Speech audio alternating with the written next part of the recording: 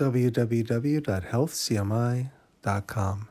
Acupuncture continuing education online today. Acupuncture benefits digestion, stops burning pain.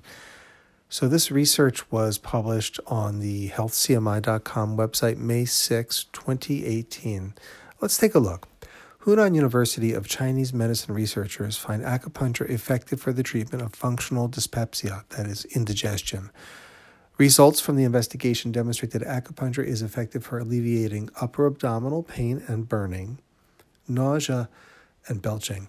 In a semi-protocolized clinical trial, 2 primary acupuncture points were proven effective for the treatment of functional dyspepsia, which is abdominal discomfort or pain with no known organic cause identifiable with endoscopy.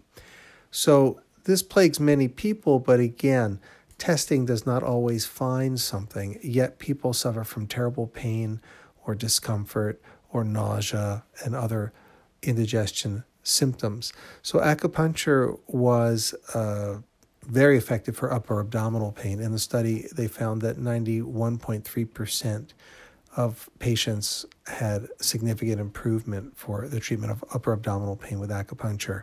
So for postprandial excess fullness, so kind of being too full after you eat, the effective rate was 90.62%. And for upper abdominal burning sensations, it was 93.3%. And for postprandial nausea, it was 87.5% effective.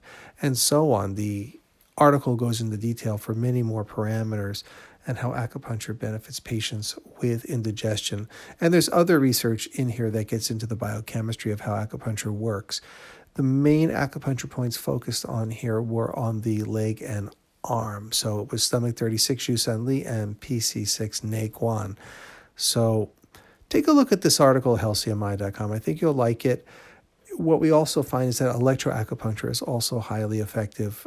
In one of the research articles featured here, electroacupuncture was applied with a dispersed dense wave between 2 and 100 hertz, and it also achieved excellent results.